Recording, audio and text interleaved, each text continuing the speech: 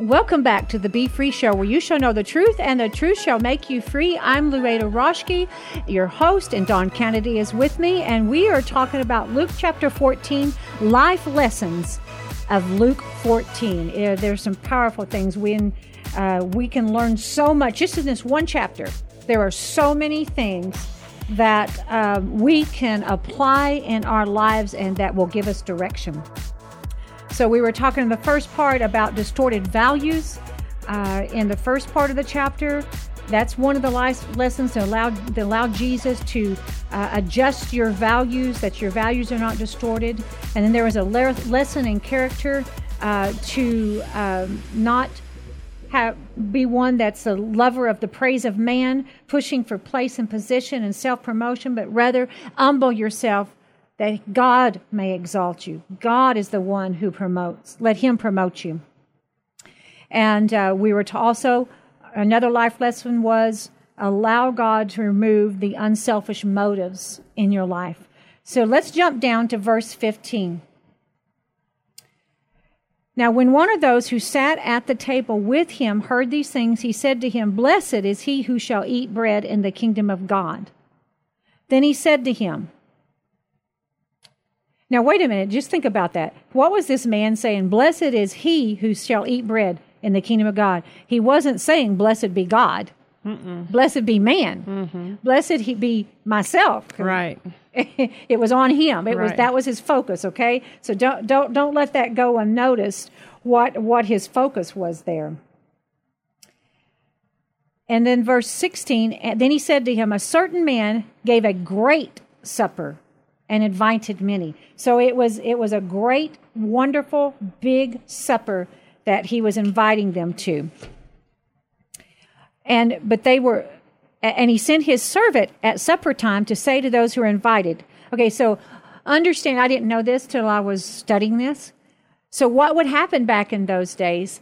There would be an initial invitation to go out. He'd send a servant inviting them, telling, "Can you want to come to supper tonight or next week?" And blah blah blah. And so they already were invited. Then, when supper was ready, he would send his servant out to go back and say, supper is now ready, come. Mm-hmm. So don't forget that, okay? It's important. So, and he sent his servant at supper time to say to those who were invited, they'd already been invited, they'd already said yes. He said, come, for all things are now ready. Isn't that cool? I just like to think about that. Come, that Jesus is saying to us, come, all things are now ready for your life. Right. You know, and I know we're also talking about in the age to come and this, but this also applies to now. Come, all things are ready. I've made preparations, and they're great. I've made provision to provide for you, to care for you. Number one, to save you so that eternally you are with me forever and ever and ever and ever and ever. I've made provisions for your healing. I've made provisions for your finances, to bless your finances. I've made provisions for you to have clothes to wear, a place to live. I've made provisions for your peace of mind. I've made provision for your joy. I've made provisions for your family. I mean, I always like to take the word and make it personal. So take this as a personal invitation from the Lord saying, come. Come. It's an invitation. It's a summons. It's a bidding. It's a calling in. Come, for all things pertaining to life and godliness have already been given to you. Come, for all things are now made ready. It's all done through the cross. Everything was already done, already finished. There's nothing else that can be added to it. Every problem has a provision. Every problem has a blessing. That's good. Every problem has a provision. What'd you say? I said every problem has a blessing. Every problem has a blessing. It's a good word. What is that? Graham Cook always says that anything that's happening in the negative always has a positive attached to it. There's always something good attached to it. There's always a provision for the problem. There's always whatever conflict there is. There's already a yes and a blessing instead. Yes, there's already the provision. But sometimes we have to fight for it. We have to yield to it, to the Lord, so that we can get through it and find the blessing. Yeah, and come up higher and see, set your mind on things above, not on things on the earth. So you have to do that to where so you can see. So like we were talking about earlier, that we don't have that distortion, but can see more clearly. So come, for all things are now ready. Now here it comes. Verse 18. But they all with one accord began to make excuses. How many times have I done that? Now he's meddling. Now he's a preacher Stepping on now. some toes. Oh, Jesus. So true, though. He says, but they all with one accord. In 18 it says, but they all alike began to make excuses and to beg off. The first said to him, now listen to this. I have bought a piece of ground and I must go and see it. I ask you, have me excused. So let me, a little side note here. So last weekend, I went to go see my family, and we went back to the Baptist church that I was born again in 45 years ago. I didn't even realize it was the same church. I was 10 years old. So yes, I'm 55. There, it's out there. I'm just going to say it. Double nickel. Okay, there you go. 55, double grace, 5. Mm-hmm. So I went back there, and that's where I accepted the Lord. And I was just sitting there thinking, wow, how cool that is, coming back full circle. Brought you to your Bethel. Brought me back to my Bethel, to where I accepted Christ and my life changed, even though it was such a mess in my family at that time and so many things that was going on. It was just a very, that it was the very moment sweet. of your rescue. Yes, that was when God rescued me. And, just began to change my life from all the abuse and the abandonment and the alcohol and the fear, the depression that was in my family and all those things. And God began to change different ones in my family after that. And so I was sitting there in that church, and I was just thinking how good God has been. And this was the message that the pastor was preaching, the one about the Great Supper, this message. And when he got down to that part and he said, come, for all things are now ready, that's what Jesus said to me 45 years ago. He said, come, come, little girl. Come, little girl. Come on, baby. I got good things for you. All things are, I've made some things ready for you. You're not going to stay this way. You're not going to live a victim. You're not going to become an alcoholic like those before you. You're not going to be abused and a victim. Come. I'm going to make you whole. And then you're going to teach others to be whole. I was sitting in that church, and this Baptist preacher was preaching this message about salvation on the same church that I, 45 years ago, had accepted the Christ, and salvation came to me. So it was so precious. And this man, his name it's Pastor Terry Kirkpatrick at Wayne Avenue Baptist Church in Lubbock, Texas. And I'm just going to say it outright. I wrote down some of the stuff he said because it was so good. So I don't think you can really call it stealing because it's the Word of God. But I want to share part of what he shared along with what God has given me. So this was very precious to me, that the man was preaching that salvation message where I got saved on that same morning. So a certain man gave a great supper and invited many. He sent his servant at supper time to say to those who are invited, come, for all things are now ready. Ooh, thank you, Jesus. But they all with one accord began to make excuses. The first said to him, I have bought a piece of ground, and I must go and see it. I ask to have me excused. And so that was a self-interest. That was all about self-interest. I'm sorry, I can't come. You're calling me, asking me to come. You're asking me to do this. You're inviting me into this. But I can't come because I bought a piece of property, and it's indicative of self-interest instead of Christ interest and kingdom of God interest. And so, and the pastor Kirkpatrick brought out, he said, now how many of you would buy a piece of ground that you've never even seen and gone and looked at it, inspected? He said, not very many of us. So he had an excuse, though. He had a false reason. It wasn't really a reason why he couldn't come. He didn't even really know when the dinner was going to be, right? Right, yeah, I can't, you're right. Because they invited him first. Right, yeah, and he said, yeah, I can come. Yeah, I'm going to come. But then he comes back, I can't come. It's an excuse. It is a false reasoning, okay? It has falsehood and deception in it when we make excuses. And so, principle right there is, let's not be one that is walking in self-interest, but kingdom of God interest. And let's have ears to hear what the Spirit of God is saying. When the Spirit of God is inviting you into something, say yes. It's going to be good. I'm not saying there might be some difficulties. There might be.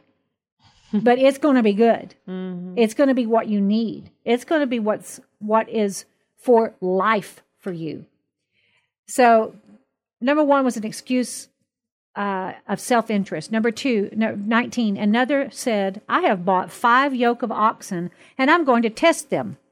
I ask you to have me excuse. This pastor talked about how many of you would have bought a BMW or Mercedes and didn't test drive it beforehand. I thought that was really good, He says, I've got to go test these oxen that I bought to see if they can really work. You mean really? You didn't check them out beforehand before you put money down on them? You don't think they can do the job? Yeah. So this is an excuse on self-will. Nope, I'm not going to do that. I'm not going anywhere. This is my will in place. This absolutely had no bounds, no grounds to not be able to come. Right? Still another said, I have married a wife, and therefore I cannot come. Self-love and false blame. Yeah. Like she couldn't come. Self-love, and interest of the flesh. I would imagine that he hadn't married her that day because he would have known what day he was going to marry her, and he was invited beforehand. It just makes me laugh because I've come up with crazy excuses that are just as totally unbelievable about things that before really don't have any weight. They don't really have any weight to them. Yeah, right. They have nothing to do with why you're not going, but you don't want to. Yeah, or why I'm not doing what I should do. Right. And so this was a self-love, all about the flesh. I'm not going. So we have all, I'm sure, made an excuse or time or two regarding self-interest, self-will, and self-love, just once or twice. Yeah, only a couple times. And so, but it cracks me up because I think, wow, so the things that we think and sometimes and how we get there, it's just indicative of humanity, It's just what we do. But that's not the way of the kingdom of God. When He says, "Come," let's say yes. Let's go. Let's go. Let's go. Let's go. So, still another said, I've married a wife, and therefore I cannot come. So the servant came and reported these things to his master. Then the master of the house, being very angry, said to his servant, Go out quickly into the streets and lanes of the city and bring in here the poor and the maimed and the lame and the blind. What's he talking about again? Those that are not allowed in the temple. Right, those that are usually shunned away. Shunned away from God. I mean, from where they could get access to God. They were shunned away. They were prohibited from doing that. And so where can they go for help? What can they do? In verse, I'm going to read this out of the Amplified. So the servant came and reported these answers to his master. Then the master of the house said in wrath to his servant, Go quickly into the great streets and the small streets of the city, and bring in here the poor, the disabled, and the blind, and the lame. He wanted everybody to be a part. This was a great dinner. It was huge. It was extravagant. It was more than enough. Which God loves to be to us, right? Extravagant and more than enough in every area of our life. He wants to be the extravagance we experience. He spreads a table before us. In Psalms 23, He spreads a table before us, even in the presence of our enemies. And so He has this great table spread. He's saying, come. They all begin to beg off. They all begin to make excuses why they cannot do it. Sometimes I make an excuse why I can't do what I've been called to do or what I should do, Maybe it's just make an excuse why I don't want to do the dishes. But let's not go there. Let's don't go Moving there on. Anyway. So, but this was the goodness of God being manifested, being demonstrated. God wanted to invite them. He was inviting them into the goodness, to his goodness, to come streaming to his goodness. And they all began to make excuses of why they can't come, why they can't be there. One of the little notes that I wrote down from this pastor in Lubbock was, the Father planned salvation. The Son purchased salvation. The Holy Spirit personalized salvation. So there was a personal invitation. This servant was going house to house, going down the streets. He was going down through the streets, through the neighborhoods. He was going to the houses, and he was saying, come. He went first to the ones that were originally invited, which speaks of the Jews. Jesus was first sent to the house of Israel, to the Jewish nation. They crucified him, which we all did. Our sin crucified him. But Jesus also came to the Gentiles. So he was inviting those that were considered unclean, those that were sick, those that were maimed, those who were lame, and those who were poor, those that were rejected, those that were excluded from the temple. He was inviting them. So I'm going to say what this little pastor said. He said, the Father planned salvation. The Son purchased salvation. The Holy Spirit personalized salvation. I love that. I love that. It was, there was nothing even required of them to come. They didn't have to pay to get in. They didn't have to purchase a ticket. They didn't even have to bring a side dish. It wasn't a potluck dinner. The Father planned it all. See, we do not work for salvation, but we do work out our salvation. We don't work for salvation to earn it, but we do work out our salvation. Yeah, it'd be great if when we got saved, everything just turned to roses and green fields and all is well, but it doesn't. We have things to work out. Yeah, right. There's some specifics in our lives that we must deal with, that we must lay on the altar, that we must line up with the Word. And the Holy Spirit helps us to do it. There are works of the flesh, and there are addictions and habits and things that, number one, will destroy us. But number two, it doesn't bring glory to God. Or maybe it should be number one, it doesn't bring glory to God, and it will destroy us, number two. But so God begins to work it. So we don't work for salvation, we work out our salvation. It's not a work salvation, it's a done salvation, is another thing that Pastor Kirkpatrick said in that Baptist church Sunday. And I thought that was so good. It's not a work salvation, it's a done salvation. It is done. It is finished. And so here he is, he's sending on an invitation. The ones it was first sent to, they all made excuses of why they couldn't, why they shouldn't. So he filled their place. Right. He filled their place. You're right. And he went, and with the most unlikely, the least likely to be invited. Jesus seeks them out.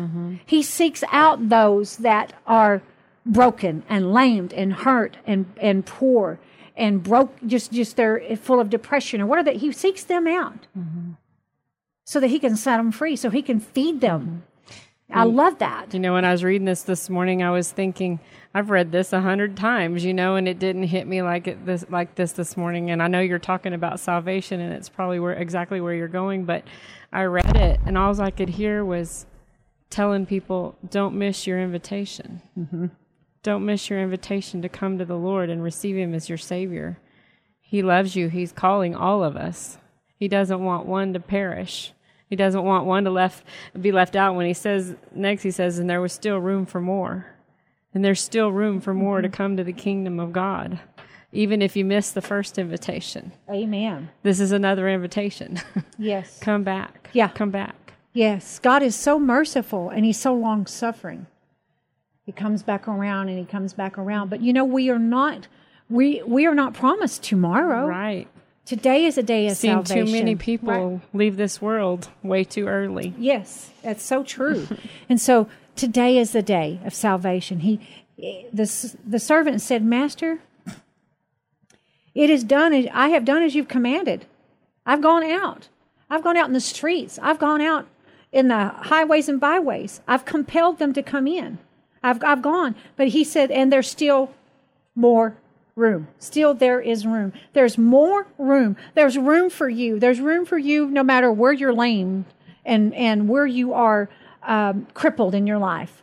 No matter the handicap, no matter the place that you are lacking, there's still room for you at the table. There's a seat at the table for you at Christ's table. There's a seat at a table for those that are already Christians and have already accepted the Lord, but you want more. You need more. Maybe you're stuck. Maybe you're facing some impossibilities. Maybe you're sick. Maybe your children are in rebellion, and maybe there's things going on that you have no control of. There's still a seat at the table for you to pull up. I believe that God's buffet, spiritual buffet, is such that anything that we have need of, we can eat. Come, taste, eat, and see that the Lord is good. Whatever you have need of, it's found in Him. It's found in Him. It's found in Him. So the master said to the servant, go out into the highways and hedges. I mean, he is out beating the bushes. Yeah. I mean, he's out looking in every hiding place. He's determined that everybody he can get there is going to get there, which is what he's doing now. Exactly. Everybody, he wants everyone. He's not willing that any should perish, but that all should come to eternal life, should come to salvation. He is not willing to let you go easily. If you do not come and sit at the table, it's your choice. Right. Because he's doing everything again. He's going to draw you, speak to you, and send people along your path. And trust me, if you don't have the Lord, you're disabled or lame in some way. Yeah, amen. That's good. That's good. If you do you're not know perfect, the Lord, I promise you. Yes, and even even being saved, God is still healing us up. God is still those places that are dark, or those places that were broken or wounded. He's still doing those places that we've got the wrong motives. You know, these are life principles, life lessons in Luke chapter 14. But don't miss the point. He's saying, come. Mm-hmm. Come. I'm bidding you come. I'm summoning you. I'm sending out a personalized invitation. Compel them to come in, that my house may be filled. Compel them, draw on them, pull them in, that my house may be full. That's the heart cry of our Father God. That's the reason Jesus came, and that's the reason the Holy Spirit is speaking and dealing with you right now, is because his heart's cry is that his house may be full. Let's see how it says this. Then in the Amplified, then the master said to the servant, go out into the highways and hedges and urge and constrain. That's what he's doing. Them to yield. He's urging you. He's constraining you to yield and come in. Come in. Don't stand outside. Don't stay out there in the storm. Don't stay out there in the sin. Don't stay out there in the world. Come in so that my house may be filled. That is God's heart cry. He doesn't want to do this without you. He doesn't want you left out. You see, many are called, but few are chosen, which means few say yes.